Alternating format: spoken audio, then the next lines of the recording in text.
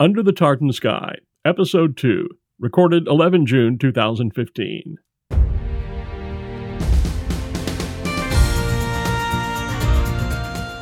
In this, Scotland's Year of Food and Drink, there is one subject that cannot be ignored. No, not haggis, whiskey! It's said there's a whiskey for everyone, but have you found yours yet? If not, we may have some tips to help narrow your search.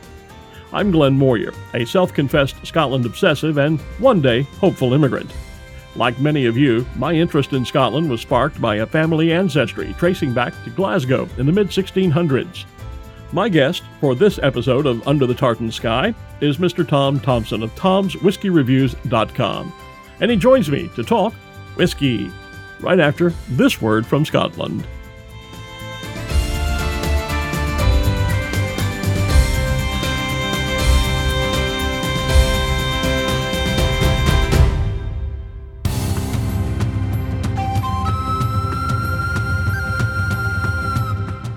Scotland, 2015 is the Year of Food and Drink, a celebration of the country's outstanding natural larder and produce.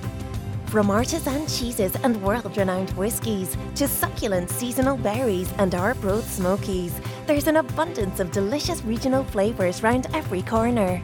Discover the landscapes, people and culture that make our food heritage so unique, and enjoy a feast of events and festivals throughout the year. Come and experience a true taste of Scotland.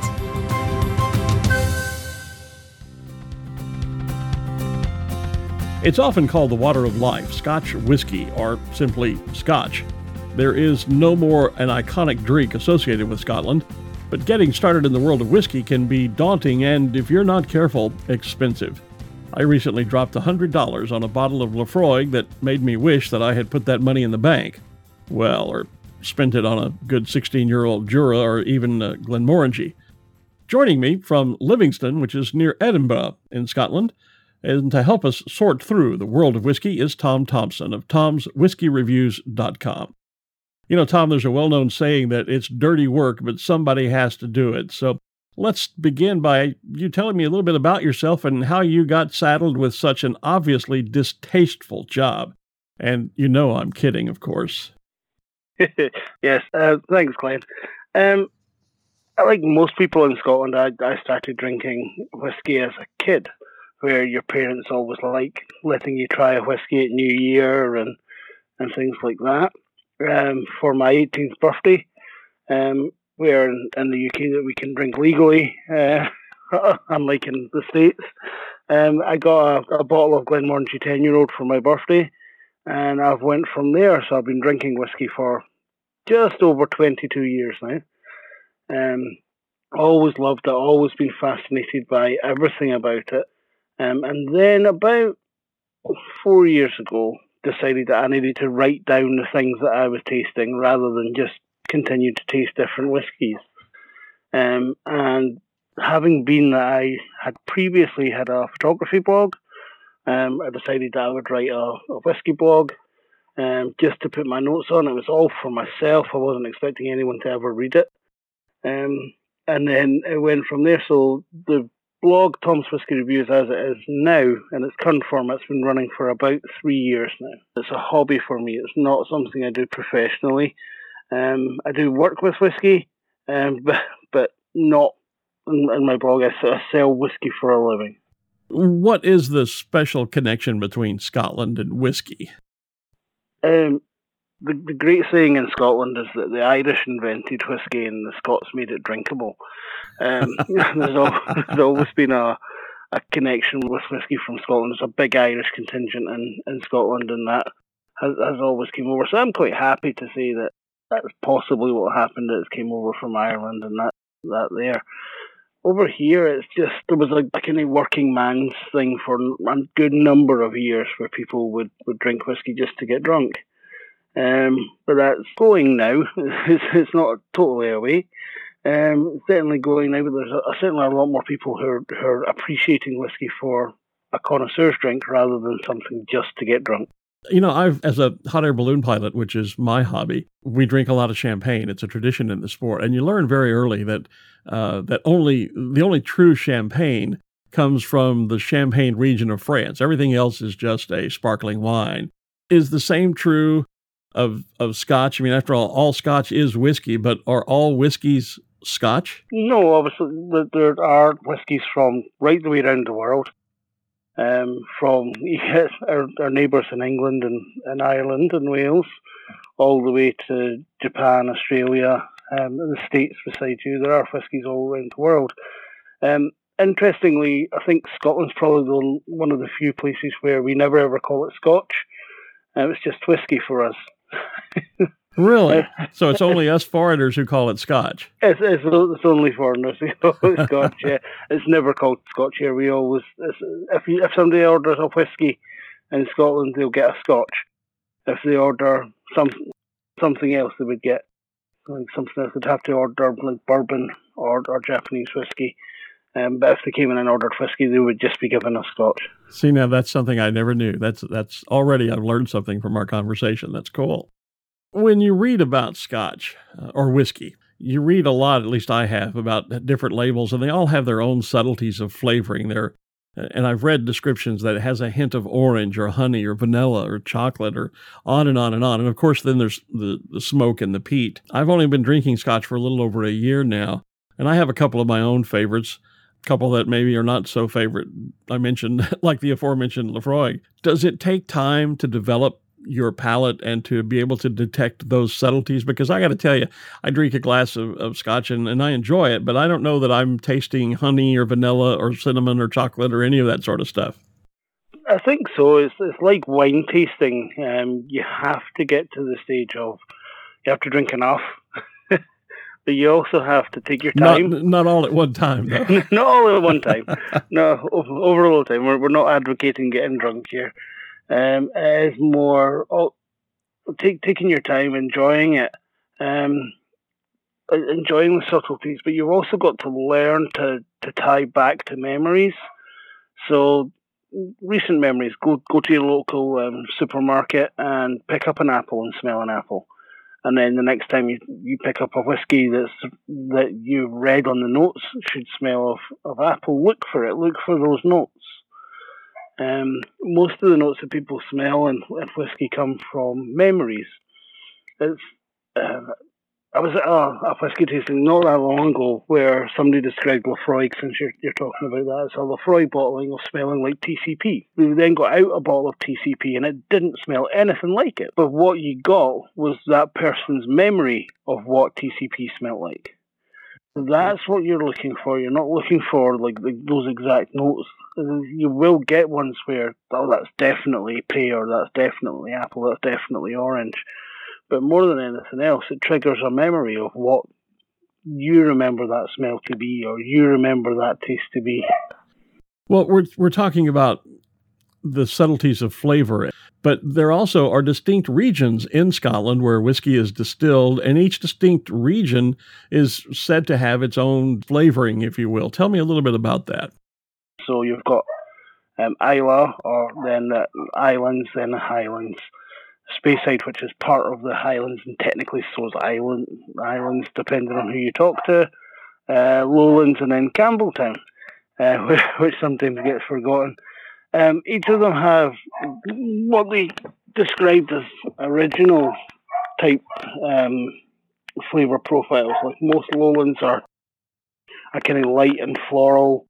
Most Islas are kind of heavy and smoky, but there are always exceptions to the rule. Like Bunnahabhain, normally from Islay, is not smoky, it's not peaty. Ardmore from Speyside is not the kind of fruity, sweet, kind of sherried Speysider that you expect. It's much more smoky. So there are exceptions to the rules. I'm a great believer in, rather than going with the standard regions, I like the way the Scotch Malt Whisky Society have done, where they've got 12 flavour groupings, and whiskies can go into flavour groupings, because even within brands, they have different flavour profiles. If you look at Glenfiddich, for example, the 125th anniversary or the vintage cask available in travel retail are both smoky. So you can't say it's a it's a Speyside, so it's going to be fruity, because it's not. So just tying it down to the region isn't really exactly the right way to do it. It sounds like your puppy is saying he'd like a wee dram as we speak. I think she does. One of the things that you touched on a moment ago, and let's delve into that a little further, the fact that there are whiskeys distilled around the world. Whiskey is not exclusive to Scotch, while Scotch, I suppose, is exclusive to Scotland. Or I should say, whiskey is not exclusive to Scotland, but Scotch is, obviously. Scotch whiskey, yeah. What are some of the other countries around the world that are distilling whiskey, and have you sampled some of those? I've sampled quite a few. There's the Japanese whiskey, which is getting quite a lot of publicity at the moment. I've tried some Bavarian whiskey from Germany, which wasn't to my palate. Some French whiskey, which was some good and some not so good. There's obviously in the US and in Canada, there's a wide variety of whiskies coming from there. Some Swedish whiskey, which was outstanding, and some Australian and Tasmanian whiskey, which is unbelievably, it's very good. Do you have a sense of how many whiskeys there are around the world? If one were to say, okay, well, I'm going to have a wee dram of everyone there is, how much drinking would you be doing? Oh no, I have no idea. I think somebody recently said there was over 1,000 small distilleries around the world, so it would take you quite a while to get through them. It seems to be like lots of small distilleries popping up every minute. I mean, distillery-wise, there's 110 in Scotland alone. But out of those, they have so many different brands that came out. Then Bruichladdich, for example, have Bruichladdich, Port Charlotte, and Octomore. So you have 3 brands coming out there. Tobermory Distillery on Mull has Tobermory and Lacheg. So even individual distilleries have multiple brands coming out from there, based on flavour profiles. So that kind of makes it even more difficult to look for them out there. Well, now, one of the popular tourist spots in Edinburgh, I know, is the Whiskey Experience. And correct me if I'm wrong, I believe they claim to have the world's largest collection. And is that a good venue for the typical tourist who wants to learn a little bit about and explore the world of whiskey to visit when they're in Scotland? Yeah, it's a fantastic venue.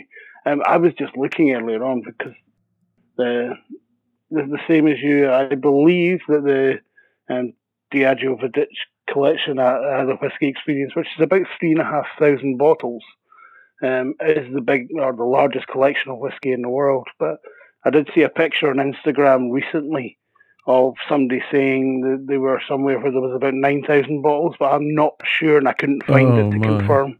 So I'm going to have a hunt for that again. Yeah. But yeah, the Whiskey Experience is fabulous. When you go in, there's a small it's like a small indoor roller coaster ride which takes you through the journey of how whiskey's produced. It's quite interactive. It's good fun. There's nothing too lectury about it, which I quite like. It's all interactive and fun. And they do have a fabulous tasting bar with lots of whiskies that you're able to try and sample, and the staff there are very well trained and very good at being able to help people through the myriad of whiskies that are out there. Well, let's move on to the drinking of Scotch. Not now, of course, and maybe a bit later. But for a person who is a novice, who's a beginner, I started to drink Scotch, I'll try to correct myself. I began to drink whiskey when, in preparation for my first trip over to Scotland last year. I thought there's no way I'm going to go to Scotland, walk into a pub, and not order a wee dram. And I had only tried whiskey when I was a very young lad, and it's a long story, but I just could not develop the taste. Now I'm fortunate to say that I have, although my taste is very limited. You and I were discussing offline. We both share a likeness for the Jura 16-year-old. Yep. And also Glenmorangie was my first kind of go-to Scotch. I started at the recommendation of some friends with a Glenlivet, and no offense to Glenlivet, but I honestly just didn't care for it. And the Laphroaig that we're talking about, I'm sure it's a good whiskey, but it's just far too peaty for me. I'd lean toward the lighter, fruitier, I guess the Speyside whiskeys is where my palate is at this point. But for when you start out as a beginner, what advice do you have for someone who is novice but wants to begin to explore drinking and enjoying whiskey? A good friend once said to me recently, there's a whiskey out there for everyone. It's just finding it. So you've got to be able to go through some whiskies that you're not going to like to be able to get the ones that you do. So that's the first bit of advice. You're not going to like every whiskey. Not everyone is going to do that. Most people tend to start with kind of lighter whiskies. So lowland whiskies are always a good start. Auchentoshan, which is triple distilled, other than it's like the only whiskey in Scotland which is entirely triple distilled. So it's a lot smoother, it's a lot easier on the palate. It's one of the lowland whiskies, so they do call them the lowland ladies because they're quite floral and easy to drink. So things like Auchentoshan and Glenkinchie are great starting points. I would also say never be afraid to put water in your whiskey. Don't put ice in it.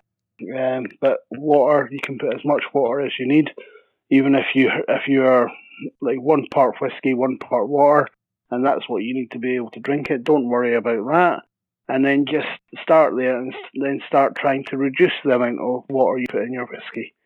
So just get it to that stage. The fruity ones, I quite like Glenmorangie as a starter whiskey as well. With the tallest stills in Scotland, it's the lightest spirit. So it's very easy to drink, lots of kind of citrus and vanilla, so easy drinking. But there are people out there, I have friends, and there are friends in the whiskey blogging community who started with Laphroaig. That was what got them into whiskey. So they're the complete opposite, and that an Auchentoshan wouldn't be to their palate, it wouldn't be the one that would make them go, oh, whiskey's for me. The one that would be Laphroaig or Ardbeg. So everyone's a bit different, so I would just say try what's there. If you don't like the first one you come to, try another one. You bring up an interesting point in terms of experimenting with whiskey to find the whiskey that's right for you. That was why I ventured into buying the bottle of Laphroaig. It sounded wonderful when I read its description, and it was just entirely too peaty for me. So how do you broaden your palate? How do you experiment, but without necessarily, or is there a way to experiment without having to go in and drop 50, 60, 70, 100, and you and I both know whiskeys can run into the hundreds of dollars, thousands of dollars for some brands to try something and then decide, I don't really like that. Okay, so my advice there would be, 1, have a look in your local area for whiskey clubs. There are whiskey clubs all the way out throughout the world. There are lots of places that you're able to do that. There's small community clubs and many towns and villages, and certainly kind of larger ones in some of the larger cities in the States. So that's the first one. Have a look for whiskey bars.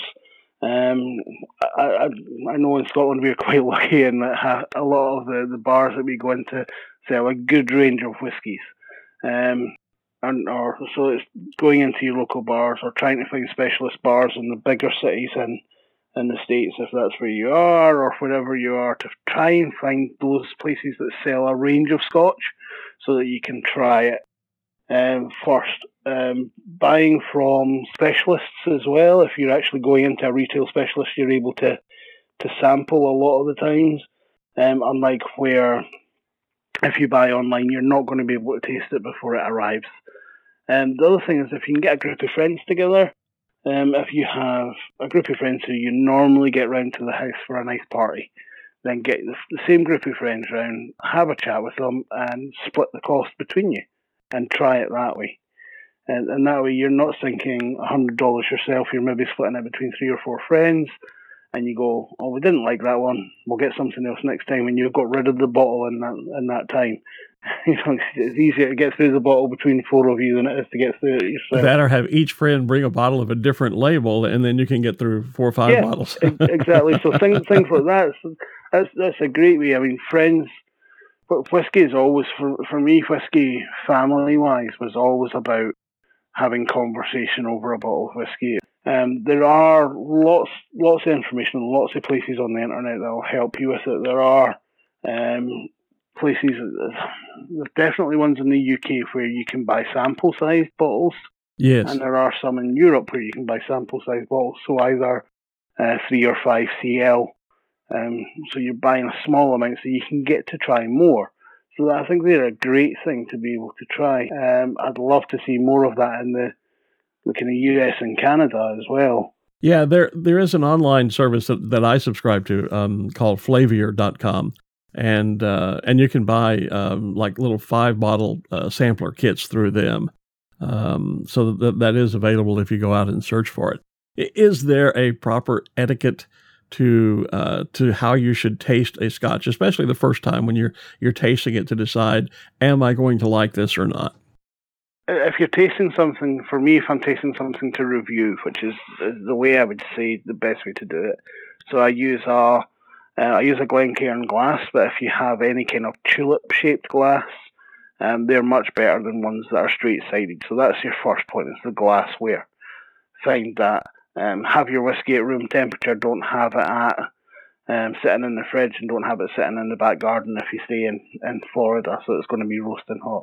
Have it at room temperature so that you're sitting there. Pop it into the glass, give it a swirl about, and when you're nosing it, so nose first, the first thing you're going to get is a big whiff of alcohol. So ignore the first. You mean you're not going to get that orange or the vanilla no. or those things first, huh? No, the first time you put it to your nose, you're going to get a big whiff of alcohol. It's the same as the first time you sip it. All you're going to get is alcohol. So give it a second or two. Take a second sniff. Sniff with your mouth open. It sounds really silly, but if you're kind of breathing right the way through, it allows all the vapors to travel right across all your senses, and you get a better nose from it. When you take a sip, take a first sip. I like Richard Patterson's way of doing things, which is if it's a 10-year-old whiskey, keep it in your mouth for 10 seconds. So a second for every year that the whiskey has. Swirl it about, and then swallow gently. But the first time you do that, especially if it's the first time you've drank whiskey, whether that's bourbon or Japanese whiskey or Scotch, if the first time you drink a spirit is 40% or stronger, like cask strength whiskies can be up to 60-65% or more, it's going to be alcohol. Like a lot of people drink Jack and Coke, things like that, so they're used to a mixed drink, they're not used to the alcohol level. So the first thing you're going to get is just alcohol. If it nips and burns either your lip or your tongue, add water until it doesn't, and then once you've done that, take a second sip, and that's when you get all the flavour from it. Okay, that's good information. And yeah, I don't normally take the time to. I guess I haven't been sampling it properly. Maybe I should go back and try that Laphroaig again and see if I get a better result this time around. It certainly is. It's worth trying. It's for me, I see it quite a lot in my job. Part of my job is to give out samples of whiskey, and unfortunately we do it in little plastic cups. But when we give them out, we find people just shooting the whole thing back. And they're never going to taste it. They're never going to smell it. They're never going to get that flavour. They're never getting a real perception. So even if you're a retailer who are able to give you samples, take your time with it. Don't just knock it back. Do take your time with it and get used to it. You're using that to judge whether or not you're going to make a purchase. That's a good point, because we see in the movies all the time, somebody has a glass of whiskey and it's just, and they shoot it like you would a Jell-O shooter or something. And that's not, whiskey is meant to be a sipping drink, isn't it? Yeah, it's not frozen vodka. So yeah. Just sip it. It's not there. Is an older Scotch always a better Scotch? I mean, is it necessary that the 10-year-old Jura is not as good as the 16-year-old, which is not as good as the 22-year-old, et cetera, et cetera, et cetera? Okay, this is a kind of controversial point at the moment, because there's lots of no age statement whiskies out there in the market, and there's people out here who have big opinions on this. And my opinion on it is that the whiskey industry have got it wrong for a long time.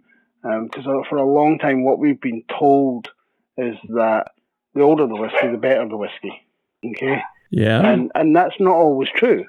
The 16-year-old Jura I love. I can have that every day. It's beautiful drinking whiskey. The 21-year-old I can't drink as much. It's very rich. It's a bit too rich for me. So it suits different palates.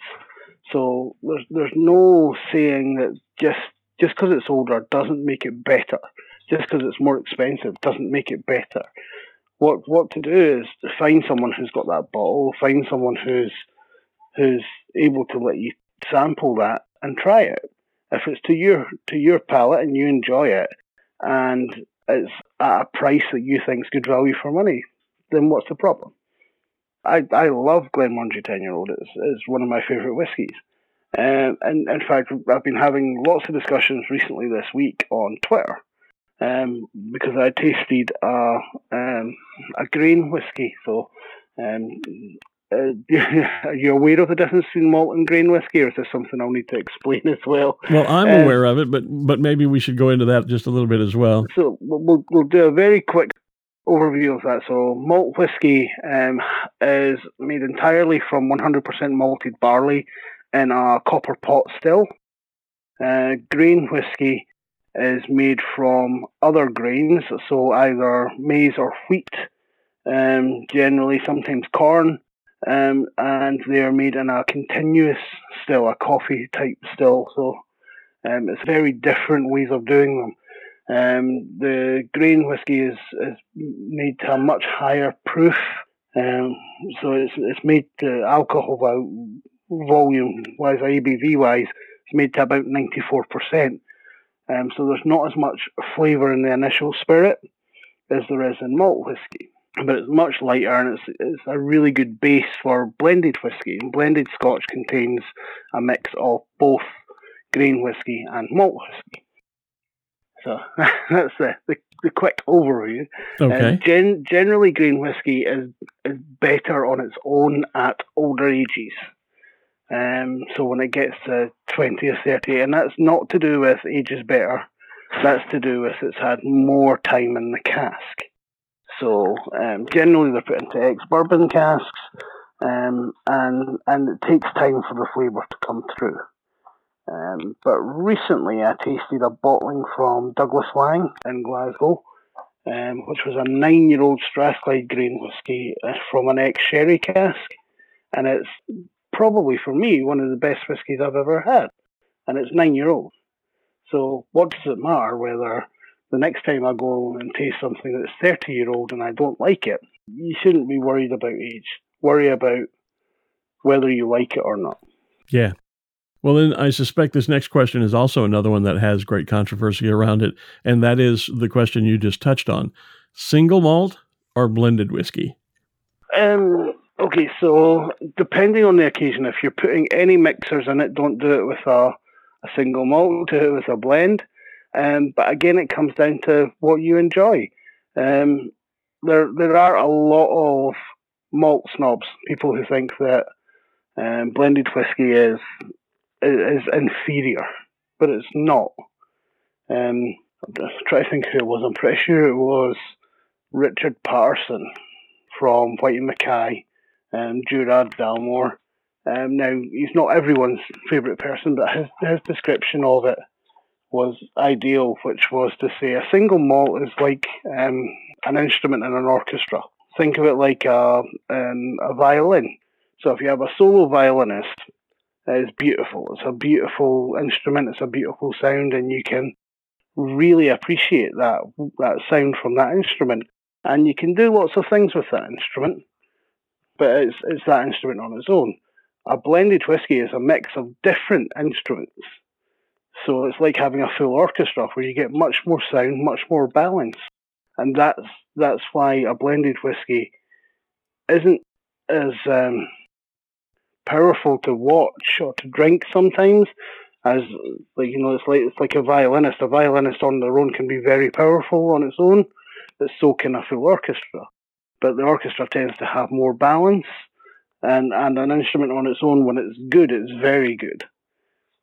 So I think that's a good good analogy. Is that the single malt is like a single instrument played very well, and a blend is like an orchestra playing very well. You get much more balance, you get more flavors. It's more complex, but you have to want to appreciate that. Well, you've been sampling whiskeys and reviewing whiskeys for a number of years now. Do you have a preference yourself as to a single malt or the blended?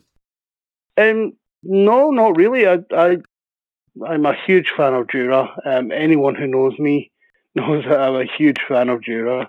So I love the Jura 16-year-old.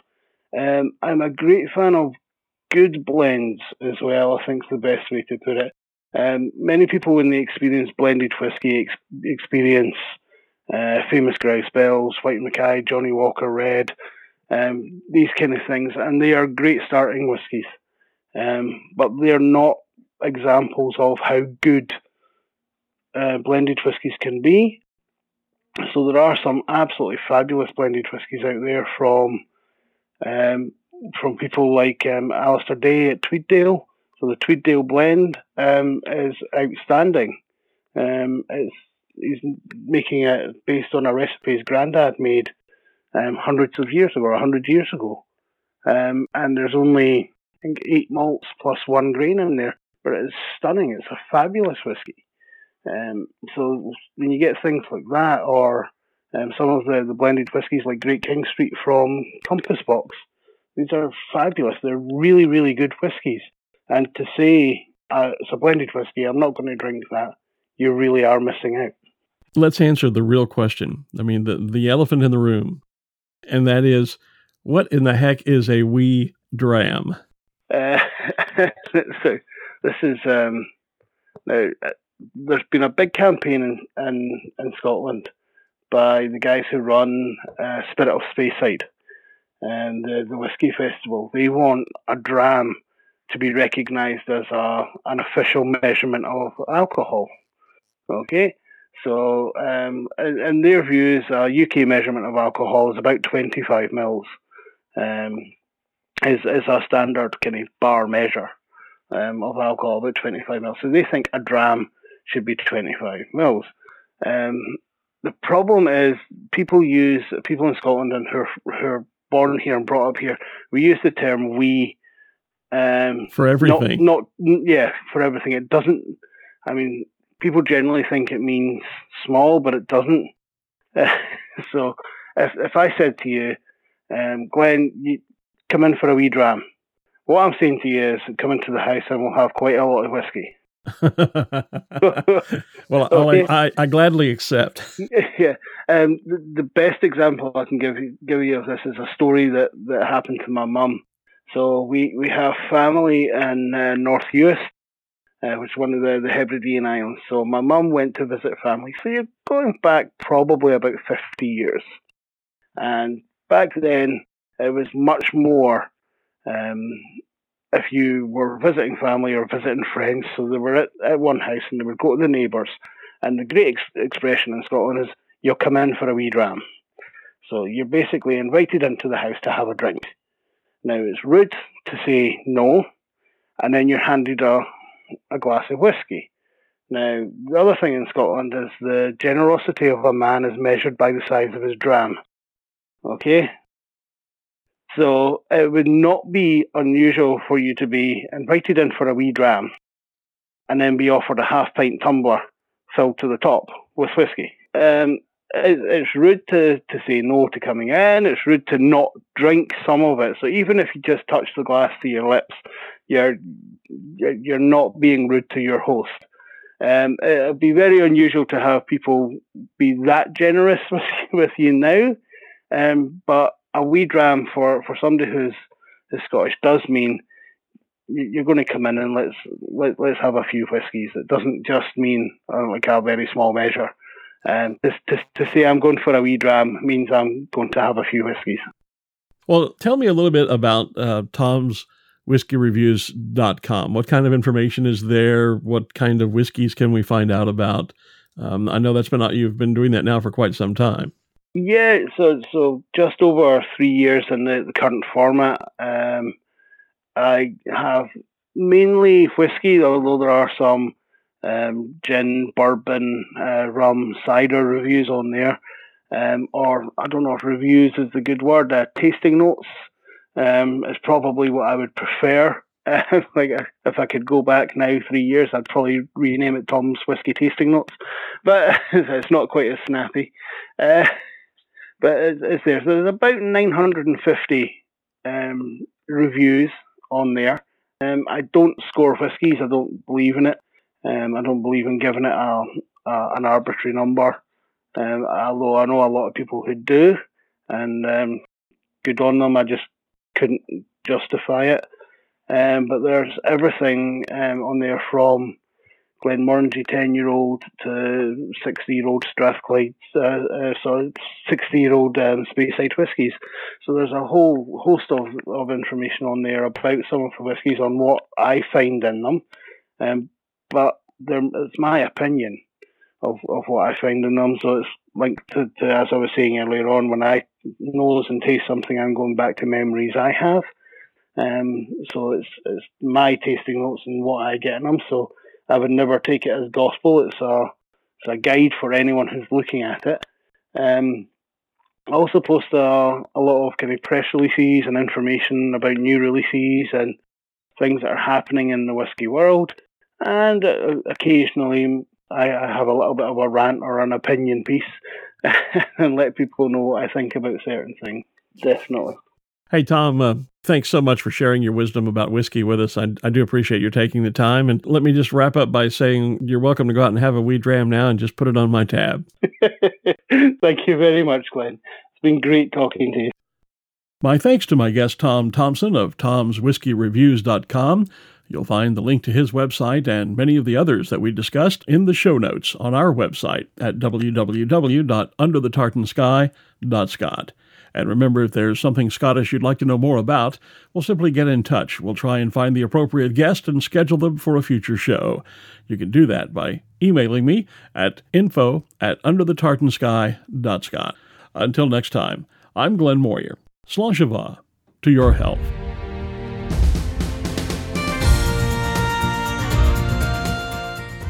Under the Tartan Sky is a production of Glenn L. Moyer Creative Communications. Learn more on our website at www.glennlmoyer.com. For show notes and more information on this and all Under the Tartan Sky episodes, please visit our website at www.underthetartansky.scot. And while you're there, check out our online shop where you can buy exclusive Under the Tartan Sky logo apparel and other items. Have an idea for a future episode? Well, get in touch via email at info@underthetartansky.scot. Visit and like our page on Facebook and follow us on Twitter, where our username is @_Tartan Sky. That's the underscore symbol, Tartan Sky. And thank you for listening.